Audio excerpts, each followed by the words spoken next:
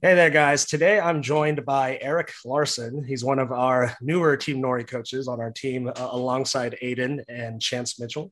We're really excited to bring on Eric to our team because he's one of our international coaches who's located out of Sweden and definitely an up and coming coach. He's competed at Worlds multiple times and kind of is the face of Swedish powerlifting as he becomes kind of one of the up and coming lifters over there. So thanks for joining me today, Eric. And, I just wanted to start us out today by asking who are you? Like, what's your background? Kind of what was your childhood like, coming from Sweden? Yeah, thanks for having me. So yeah, I grew up in Stockholm or in a suburb right outside of Stockholm, and yeah, it was just a real nice normal childhood, I guess. Mhm. I have divorced parents, so maybe not a completely normal childhood, but other than that, it was quite normal. I did just like a lot of sports and stuff, mostly team sports at first, like Mhm. soccer or floorball or bandy. I don't know if you know what that is in No, the I States, but actually floorball. I've heard it, of it, but we don't really yeah. play it too much. I don't know the third sport you mentioned. What was it called Oh again? no, bandy. It's kind of like hockey on like a soccer field, Oh, okay. but you I, have I I like a think you small mentioned orange it to ball. us before on a team meeting, and I was like looking it up, but yeah, we weren't familiar with it at all. No, yeah, So but yeah, it's kind of like hockey, but on a bigger field. So it's you pretty tackle a popular little bit over there. less.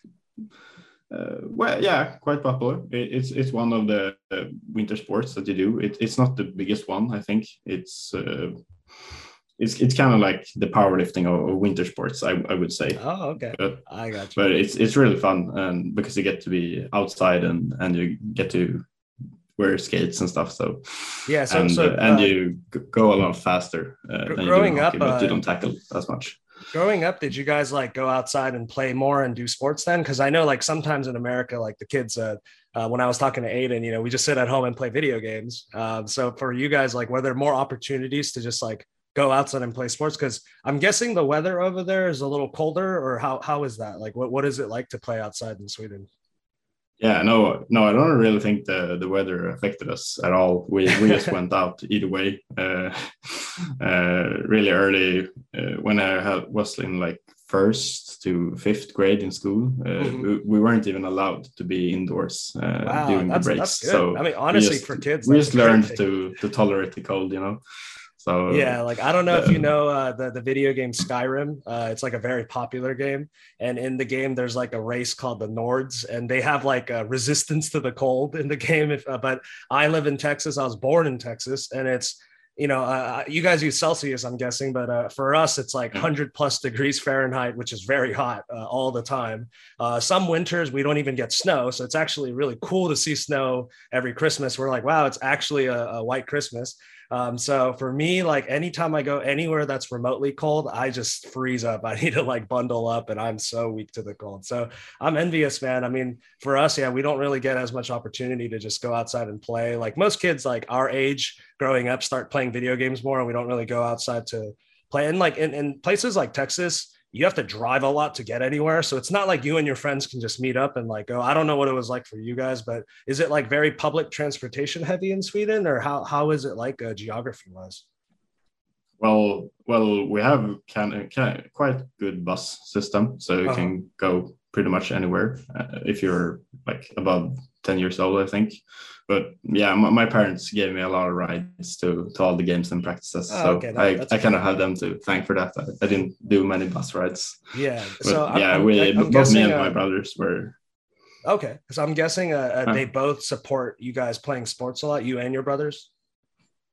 yeah, me and my brother, we play like a lot of Mhm. sports, and like almost had one or two practices every day.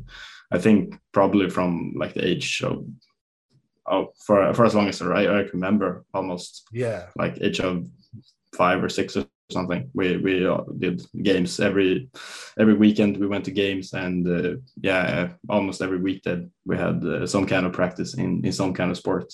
That's great.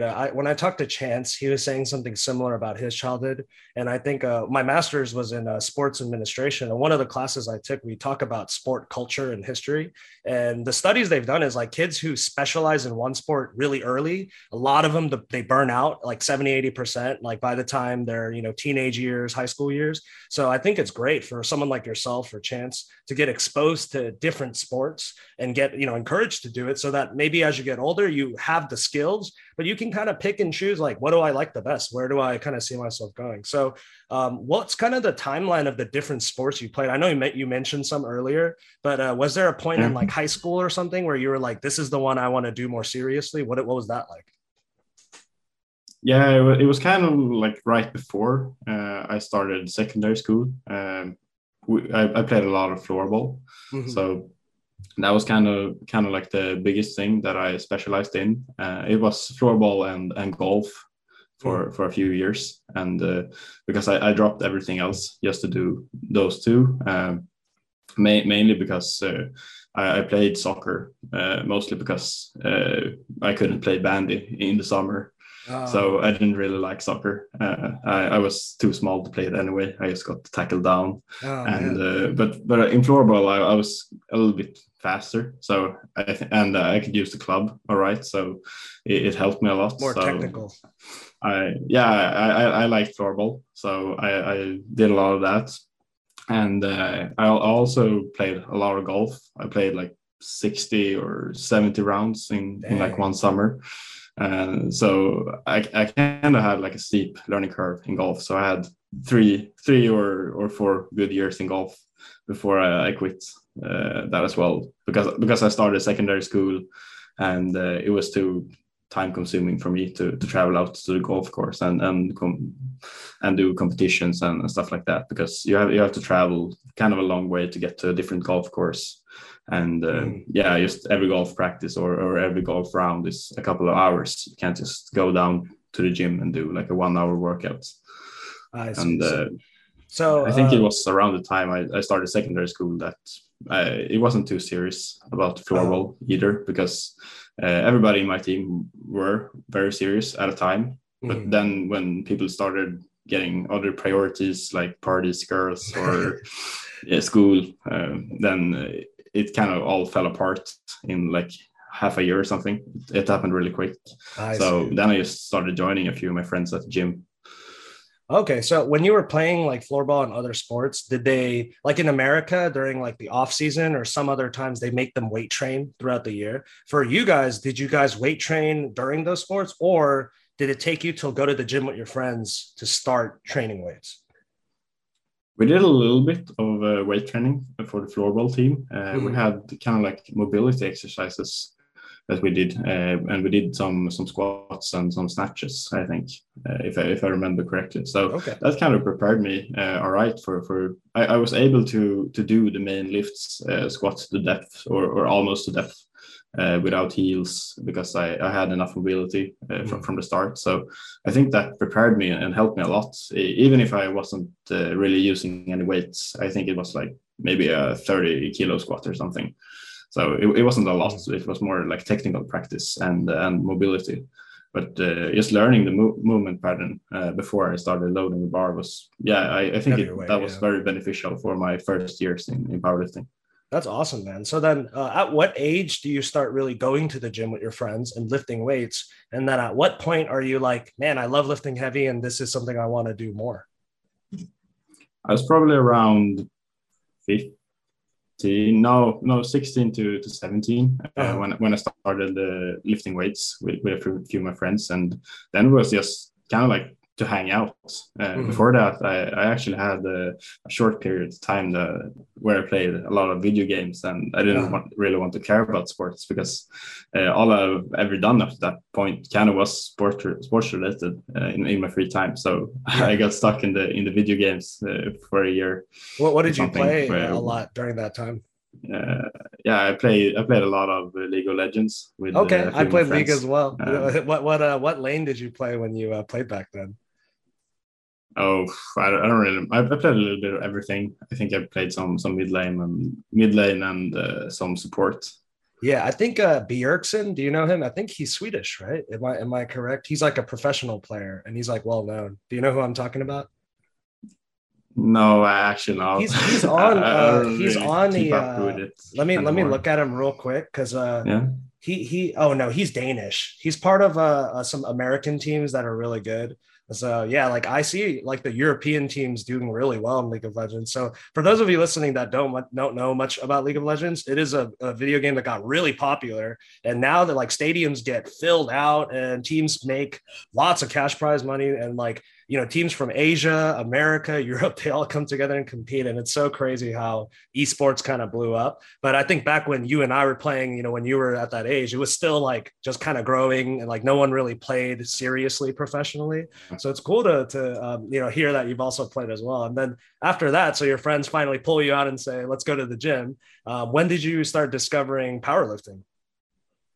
Yeah, I think it was just like 1 or 2 years after that because Mm-hmm. I was kind of short and I didn't weigh much. I think I weighed like 55 kilos or something before Oh I dang. started to go to the gym. Mm-hmm. So I was really like featherweight and I didn't lift a lot. So and the other guys that went to the gym they started like a year or two before me. Mm-hmm. And yeah, they also hit puberty before me, I think. So they've outgrown me a lot.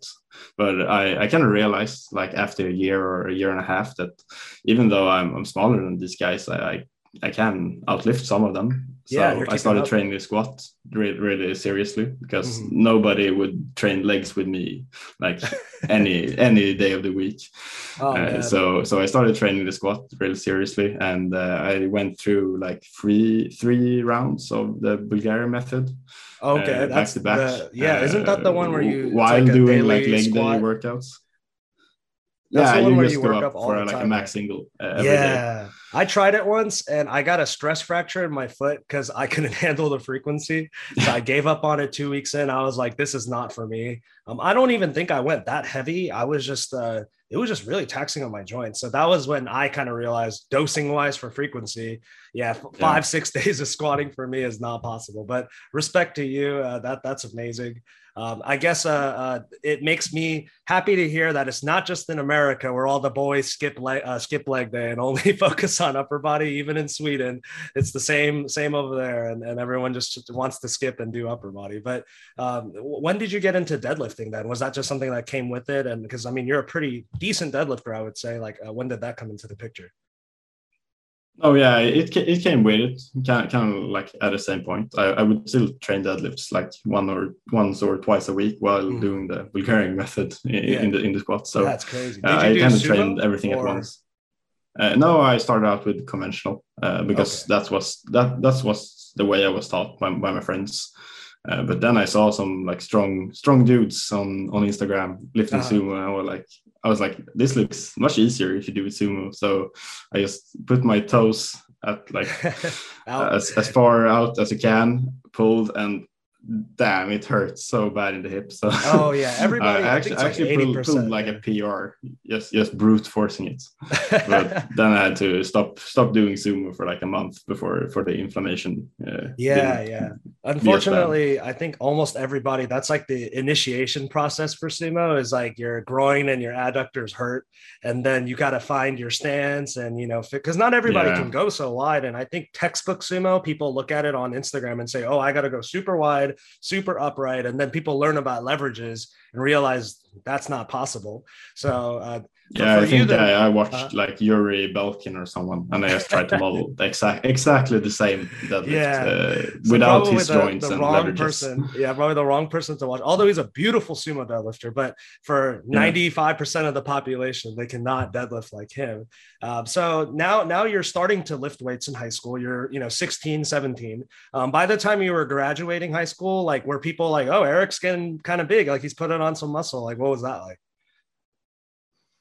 Well, I actually had a friend at the time who was coached by Alexander Eriksson, Oh which is wow. he's a very great powerlifter from Sweden.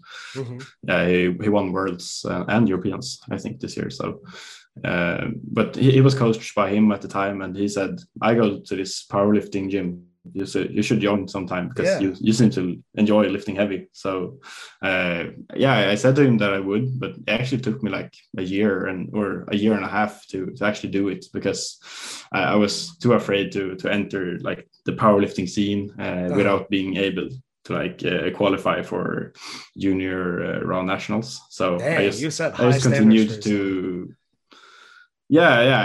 now when I think about it, it was so stupid because I would have qualified in like a few months Yeah. just being in there and being around those people. But yeah, I was just too afraid, and it was kind of comfortable because I was training with my friends every day after school, and yeah, I just enjoyed the life that I had at the moment. So Yeah. I didn't want to go to a different gym without my friends at the time. Then after a while, I just went there one time, and Check it everybody out. was super nice, and Yeah. I never looked back. That story resonates with me a lot. And I think it's something a lot of people feel is, same thing for me. High school, I lifted with my friends. We went to just the normal commercial type gym. And then once college started, when we would all come back home, I was like, hey guys, I want to go to a powerlifting gym or check one out. And everyone was just kind of like, oh, I don't know if I want to go with you. Like, so I had to go by myself a lot. And, you go in, heavy metals playing, chains, bands, big dudes tatted up. And then you talk to everyone and they're really nice. Like, they're talking to you about their pet dog or whatever and showing you pictures. And these guys who you wouldn't think are the sweetest people like you would meet, everyone was so friendly. And I think once you just get in there and get comfortable, it's a lot less scary and intimidating. So anybody out there who's like on the fence about joining a powerlifting gym or not, check it out at least once, like you did. See if you like the atmosphere. Yeah. If it's not for you, you can always find and try out another gym, and hopefully one of them will be to your fitting, and it'll be a great place to be surrounded by kind of a family, an extended family who will take care of you and make sure you grow in your powerlifting journey. So at this point, you've went to the gym, you checked it out, you realize it's pretty cool, you decide to join. Is this when you're starting to think about competing? Yeah, I joined the powerlifting gym because I wanted to start to compete. In Sweden, you have to be affiliated with a powerlifting gym in order to Oh, compete. It's part of like the anti-doping policy in Sweden. I see. So, for example, at this club that I was training in Stockholm, I think you had to be in the gym.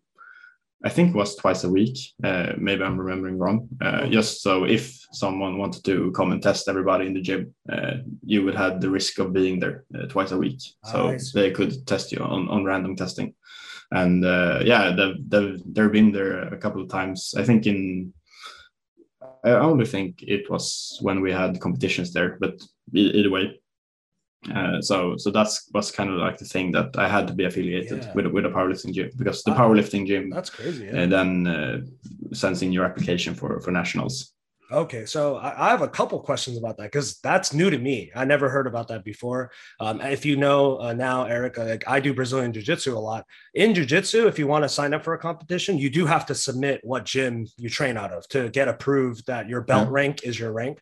But in powerlifting, we never have to do that. You might have to submit what gym you might be at to work out as a part of the year for anti-doping, but you don't have to be affiliated and say, this is the gym I'm kind of representing. So with that, when you submit that application, like what if you have a home garage gym and you want to lift at home? Do you still have to be a part of a gym, but you can still lift at home, but like you still need a gym to represent to go to those meets? Yeah, you're always representing your gym or like athlete club at nationals. So when you're up on the podium or when they're dealing out prizes, you have to have like your gym clothes on with like the logo Oh, from the wow. athletes club that you're wearing. So you can't have like your own clothes or your own logo and stuff when you're competing because you are competing for your gym, not for yourself. That's true. That's Even if interesting. it's an individual competition. Yeah. So that's kind of like the distinction. Is there drama if somebody decides, hey, like I want to switch gyms, or maybe they have to move and they have to go to a different gym? Is it a little awkward when you have to represent a new gym, or from what you've seen? No, not really. I No. moved to Linköping now to study, and so I changed gym and it wasn't really a problem. You just have to do it during the. It's kind of like I don't know. In soccer, you have like this transfer windows for when people can switch teams, and we have the same thing. So you have like a few months every year where you can switch. So no hard clubs. feelings. Yeah, because you're like you have to go to school. So yeah, it's like, hey, like, well, I can't be here. So that's good. I mean, I'm glad that it's a cool understanding, like very sport like scene. We don't have that over here. And my next question would be, in America, we have multiple powerlifting federations, and sometimes it gets confusing because if you look at the major sports like basketball or football, whatever, they all have the big, NBA league, NFL league. There's only one kind of major league. But in powerlifting, we have USA Powerlifting, USPA. We have all these smaller federations. So, and like if you go to like a state like Oklahoma, there's not a lot of USAPL or USPA, either of them there. They have their own federation that's kind of popular there. So depending on where you live, some people just choose a fed because of accessibility. They just don't have access to USAPL or they don't have access to USPA. Obviously, other people choose because of USAPL, they do drug test. USPA, you can choose the drug tested side or the untested side. So you have an option. In Sweden, is there like one major federation? Is that kind of how it works? Yeah, it's just the one. I don't think there's like there isn't like a nationals or anything in any other federation. So if you want to compete and if you want to compete against the best, you're using the IPF affiliates. Okay, so the other feds are just small. That's little, like the only option. Yeah, they're just like exhibition meet type of federations, right? Yeah, and they're barely around. I think there are. It's not even a federation. No, it's like a few companies every year that organizes a meet, but then they do it by applying for the rights to organize that meet from the IPF associate. So they're somewhat affiliated to that associate. Either way, or administrative process is very organized compared to us. We're not as strict and organized. And I think when I talk to my fellow powerlifters in Japan, they're also the same way, where JPA, the Japanese Powerlifting Association, that's their fed, and that's the main fed. There isn't really as many like small pocket federations. So it's cool to see that in other countries you guys are more uniform, versus in America it's a little bit more, I guess, you can kind of pick what you want to do, and you can powerlift just to powerlift and do cash prize meets or just for fun, or you can do an IPF affiliate and try to be the best in your country and go to worlds. So it's nice that you guys have a little bit more of a streamlined experience. So then, now, you're starting to compete, you apply and you get, you're part of this gym. What was your first competition like? Because I think from what you've told me, it was around in 2018. It was like a local qualifier for nationals. Like what was that first competition like for you? Well, for starters, I was just super nervous. So, and I got sick. I think it was 1 week or 2 weeks before. So I tried to do my openers the Monday before the competition, and I almost failed. It was like an RP10 grind, or at least it felt like one. So I was really bummed out when I came into the competition. But then I managed to get three out of 3 on squats. I managed 3 out of 3 on bench, and then I knew, I can make it if I just do like a good second attempt deadlift. But for some reason, I lowered my first attempt, and then I made my opener on my second attempt. And then for my third attempt, I was so happy that I got it up that I put it down too fast. So I didn't qualify for nationals. So it was kind of like a hard first competition. I was really sad about it after that. But I managed to just get through it and start training for like my next competition.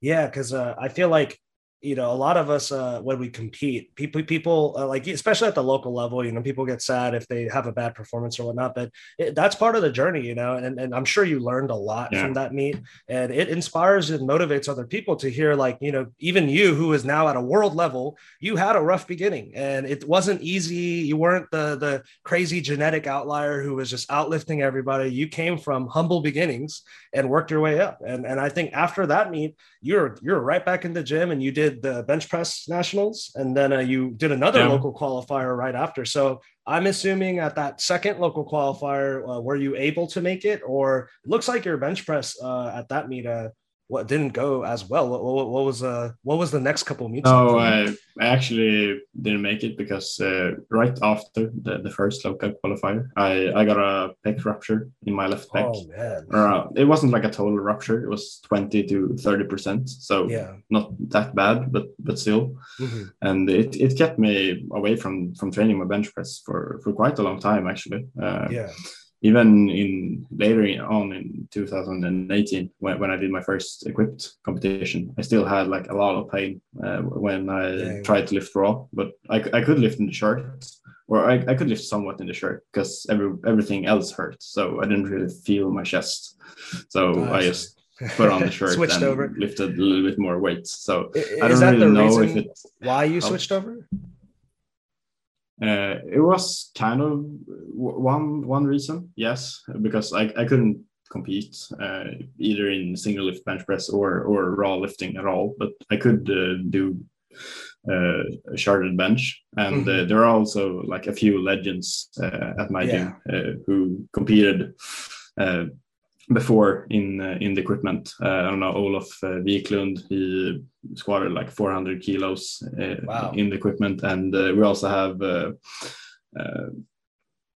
Pepe, and he benched like, I think he benched 347 at Work Worlds. That is incredible. And that's in kilos. That's not in pounds. I had a few really strong equipped lifters around me, so they kind of came to me and said, don't you want to test equipment? And they got like this weird look in their eyes when I said, well, sure. And they were like ready to experiment on young Eric. And they just pulled out all the suits and started wrapping me. And before I knew it, I was just out there with like 30 kilos above my max, and I didn't really know what I was doing. But I got a lot of guidance from them.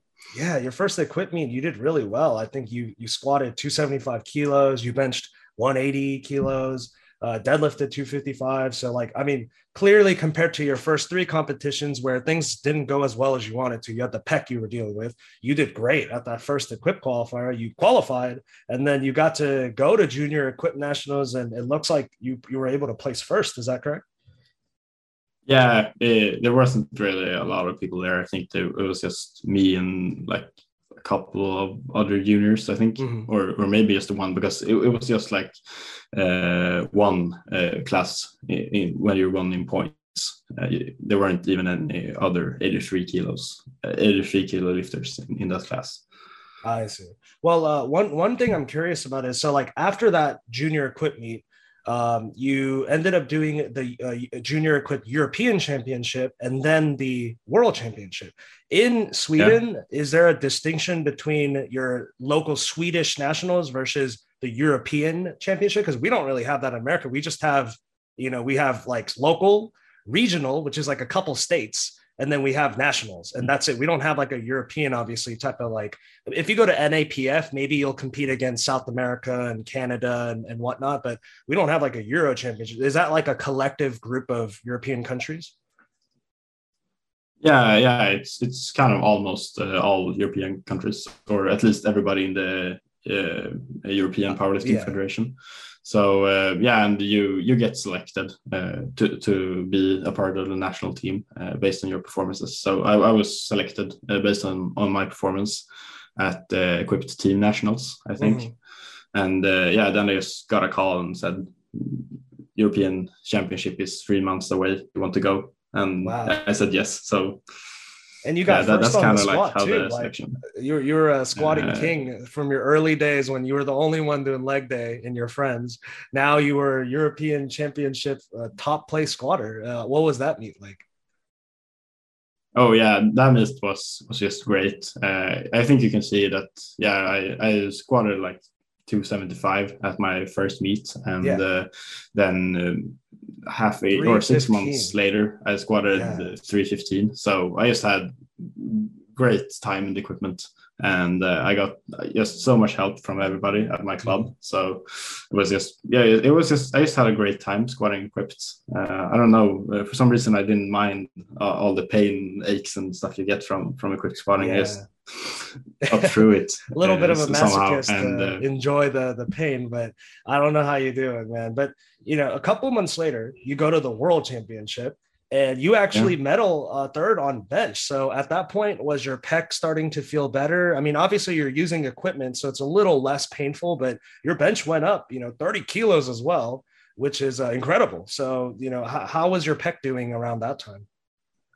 Yeah, that was, yeah, it was kind of healed around that time. I think if you look at it, I think it was 2018, and in May, I got my pec injury.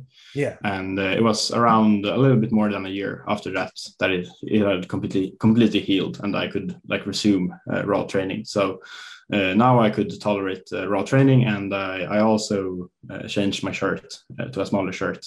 So I think it was partly because of that, but I think it was a lot of raw strength that I gained during this time as well.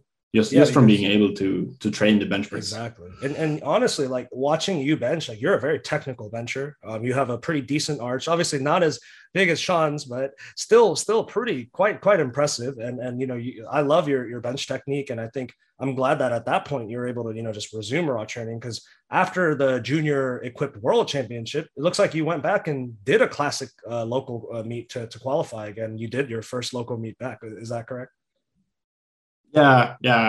I had a 2-year break now because of the COVID restrictions. So we haven't had any competitions in Sweden. I was supposed to go to both Europeans and Worlds, both 2020 and 2021, but both were cancelled, or at least Sweden didn't send any lifters because of the pandemic. So I missed out on those competitions, and when there weren't any competitions, I didn't really have it in me to do these heavy equipped squats, because it just takes a lot of energy. You have to get like 5 or 6 people there to spot you and rep you and everything. And well, it's super great that they do that, but I don't really want to take up everybody's time just for a training lift that's going to go nowhere. That's true. So I only squatting, or I only lift in the equipment before competitions, because it's kind of hard on both myself and my whole life, I think. Yeah. So during that pandemic time, you finish up junior equipped world championship. This is August. Funny enough, it's on my birthday, August 26th of 2019. And then a couple months later goes by and COVID hits 2020. What was it like in Sweden? Were gyms shutting down? Was it very strict over there compared to America? Because I'll kind of share with you how it was for us. But what was it like for you guys with meets shutting down, and how was all of that? No, it wasn't really too strict. We had like all meets shut down, but we could still train.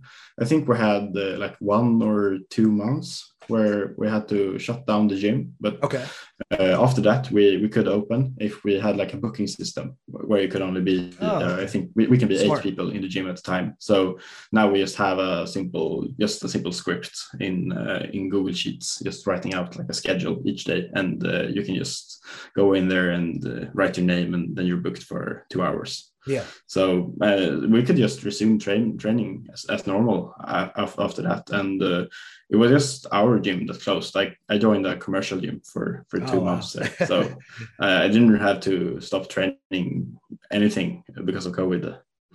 Yeah, you pretty much went into like a monk training year or two, and just kind of kept going at it without being able to compete. In America, it's weird because I don't know if you're familiar with how we run things, but we have the national, like the federal national government, but then we have states, and they each have their own kind of government system. So Texas, where I live, is kind of stereotyped as we don't really care. People love guns here. People love freedom here. They want their choice. So in Texas, people were very quick to be like, I want stuff open. I don't want to have to wear masks.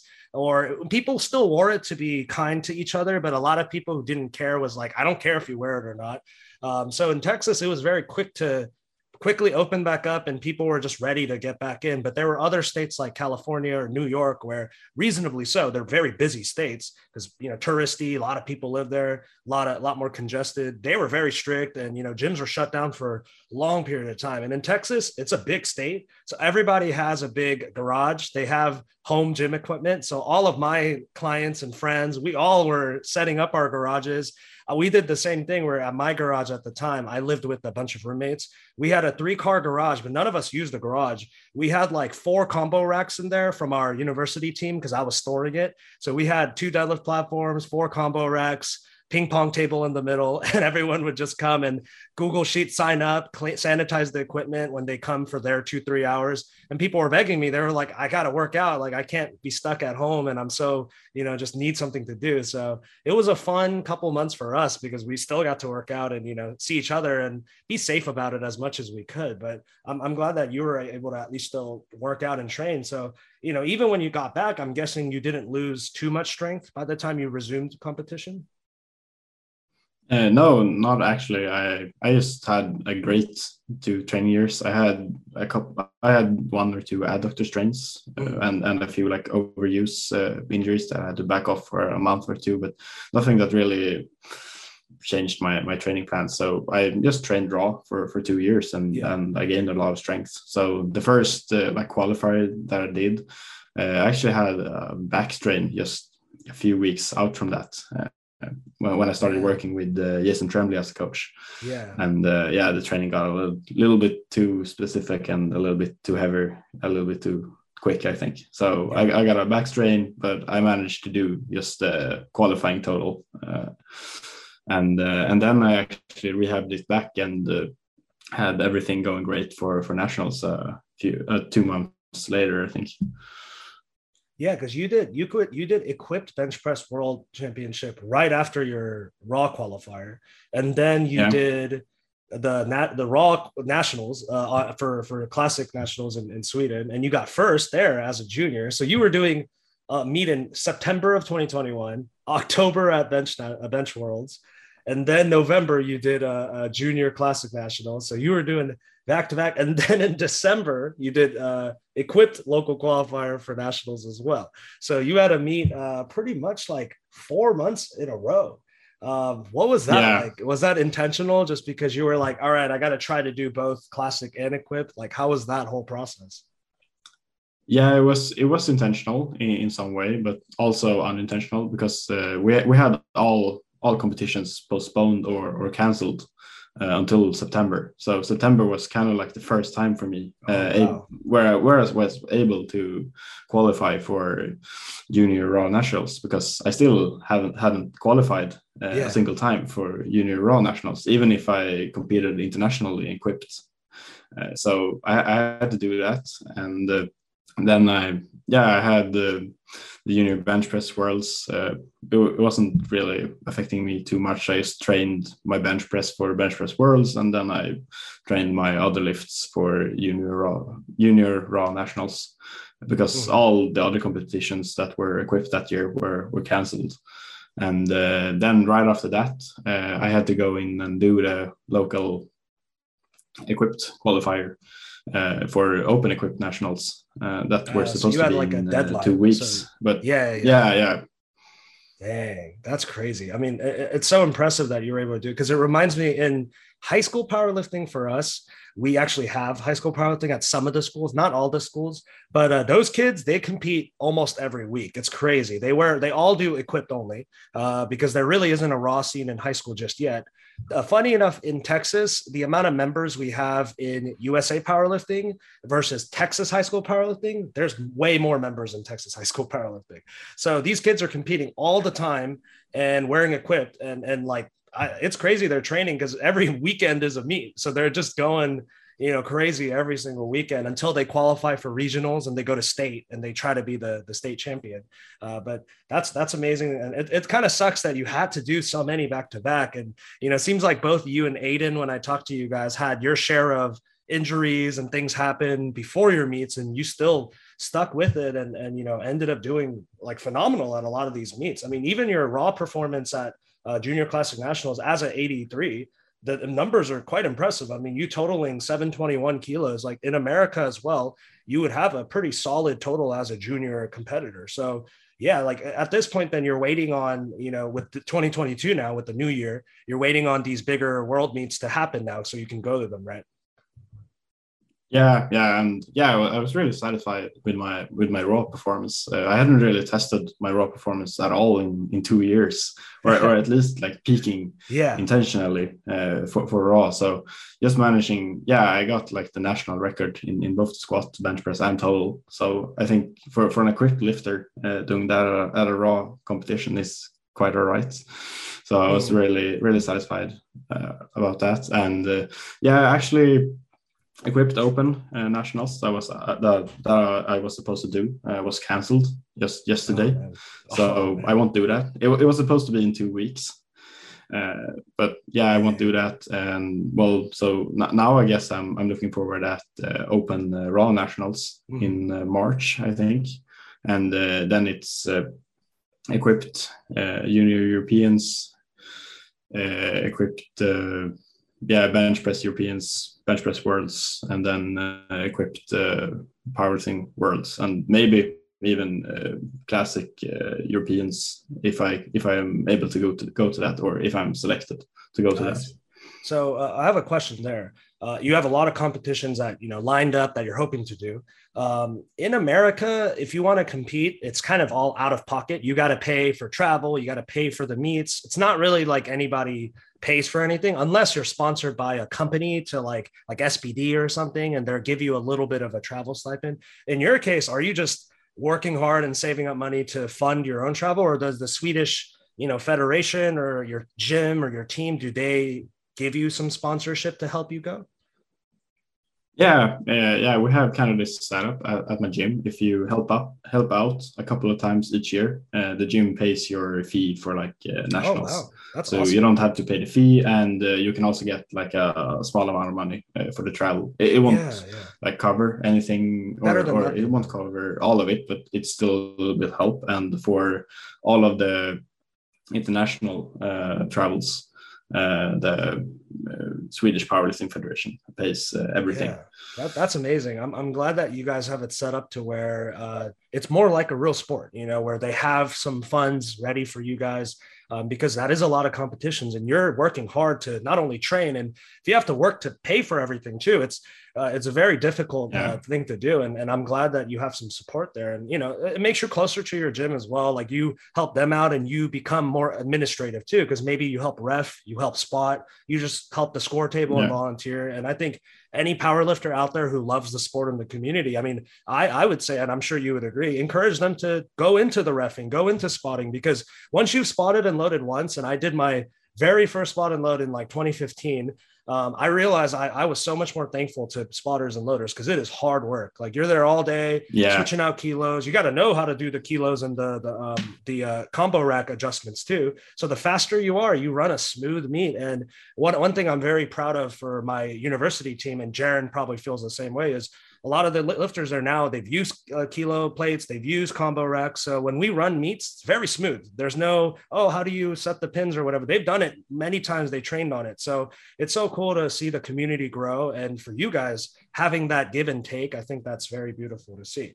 One thing we didn't cover throughout, your meet experience that I'm curious about is, after high school, you start competing. What was your, school, university, what were those goals? Like, what were you doing outside of powerlifting all the way until, now? Because I know you're, I think, still in school and you're finishing up. What was your degree plan, and what did you do? I actually started university in 2019. I had the junior equipped worlds at my first examination period. So I went to Worlds. I came home. I think I was home for like 72 hours or something. And I just studied everything during those 72 hours. And I actually managed to pass my first exam. So I was really nervous about that. But I didn't go outside for 2 days. Just I took my bike to school, and I just felt like the fresh air coming down my lungs. And I was like, this is the sweet stuff. So so I started in 2019, and I study in industrial engineering and management. Okay. With a technical orientation in computer science. So right now I'm getting my bachelor degree in industrial engineering and management, and also computer science.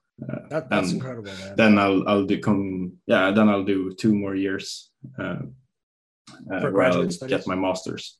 Okay. Yeah. Wow. So high aspirations. Now, though it's not an easy degree for sure. And, you know, it's impressive that you're doing some computer science. I know you're decently savvy with some Excel work and maybe some coding.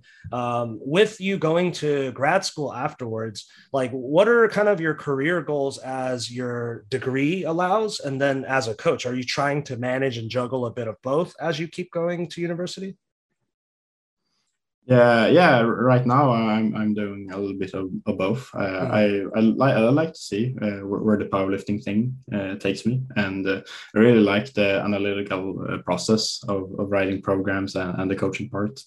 But I'm really satisfied with my education, and just I love the thing where you mix like mathematics, economics, and computer science in the same basket. That's really my wheelhouse. So I kind of have like great interest in both at the moment. Mm-hmm.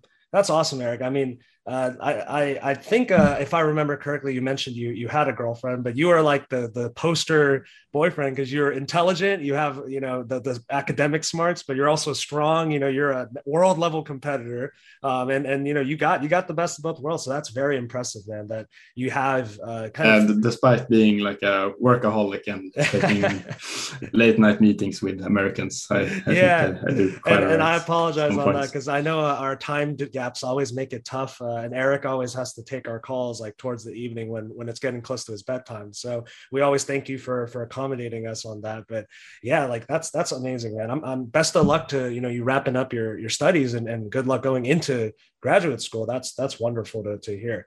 As a coach, do you have any specific goals there? Just I know out of our team, you know, we've discussed you want to bring more competitive lifters to this world level. What's kind of your coaching goals right now?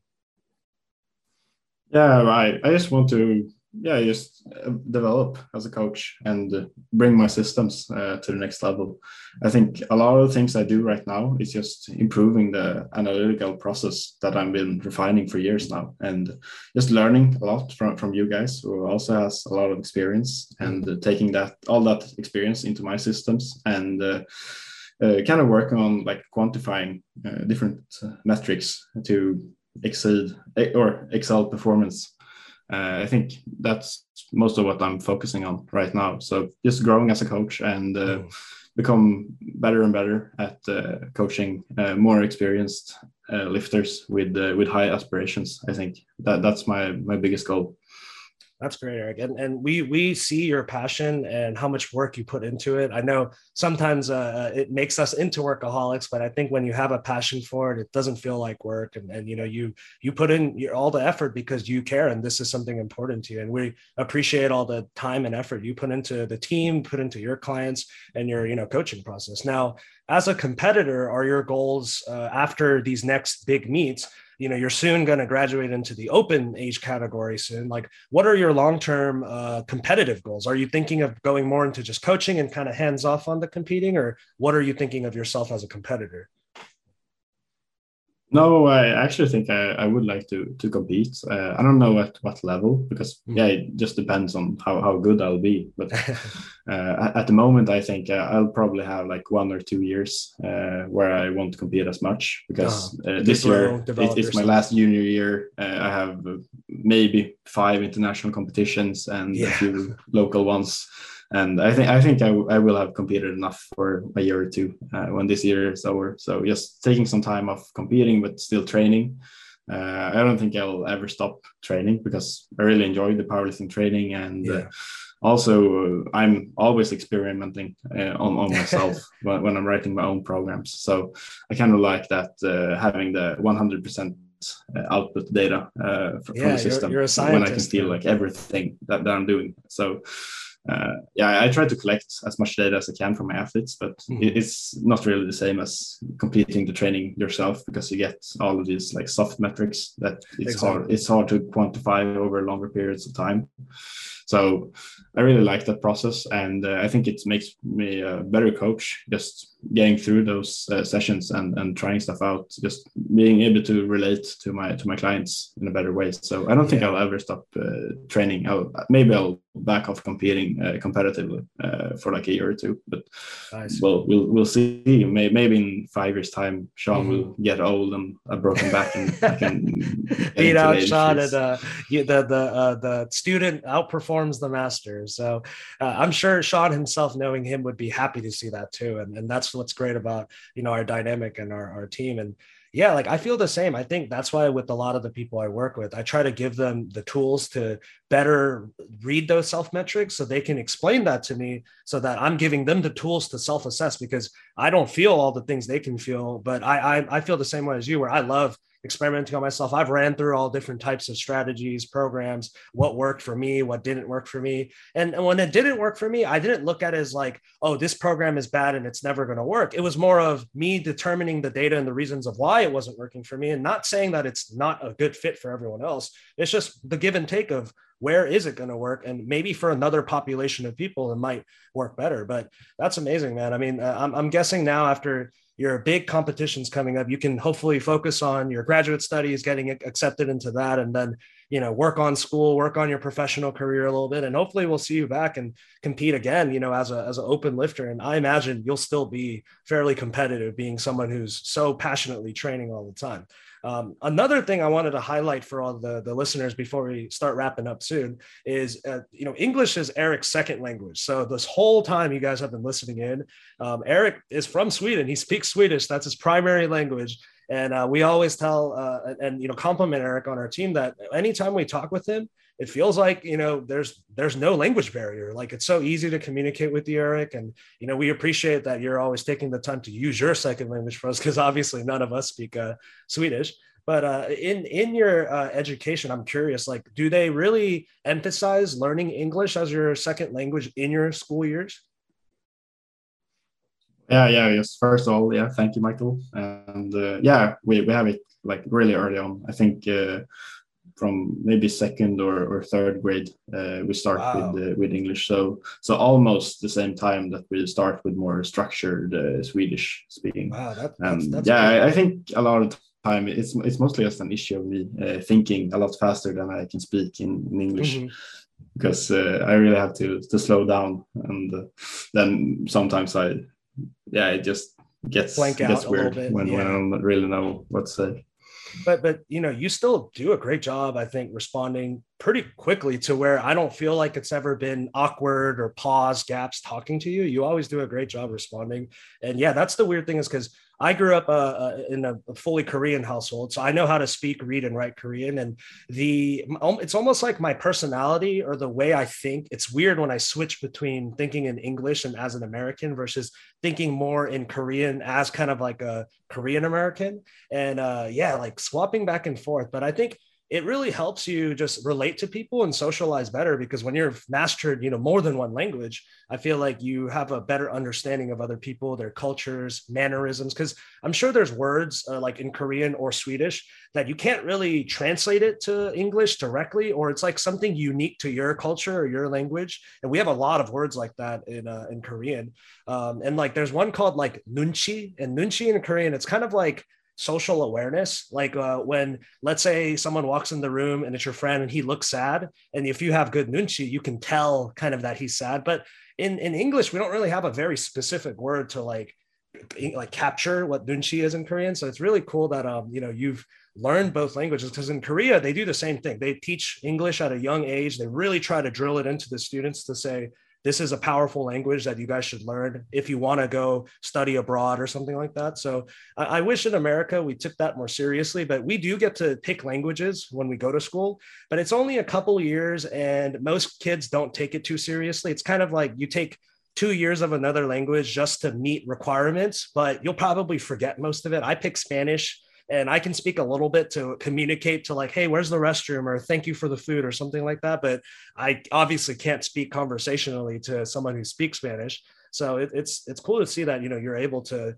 yeah, like talk with us without any language barrier. So once again, thank you so much for joining me today, Eric. It was wonderful getting to know you, and having the viewers and listeners kind of get an opportunity here. One of our international coaches who lives in a different country, goes through a different powerlifting scene, but at the end of the day, we're all part of the same community. And, you're one of the coaches on our team that's helping raise up our team and hopefully have great plans and things stored for 2022. So, as we wrap up, Eric, is there anything you'd like to say, whether about, to any of the listeners, or on behalf of our team, or anything you want to kind of close us off with? No, I think we covered most of it. Yeah, I'm just looking forward to doing some more of this podcasts in the future, and yeah, just maybe talk some more training. Sounds great, Eric. You're always one of the more technical coaches on our team, so I'm sure we'll have more opportunities to speak like this again. And thank you again for your time.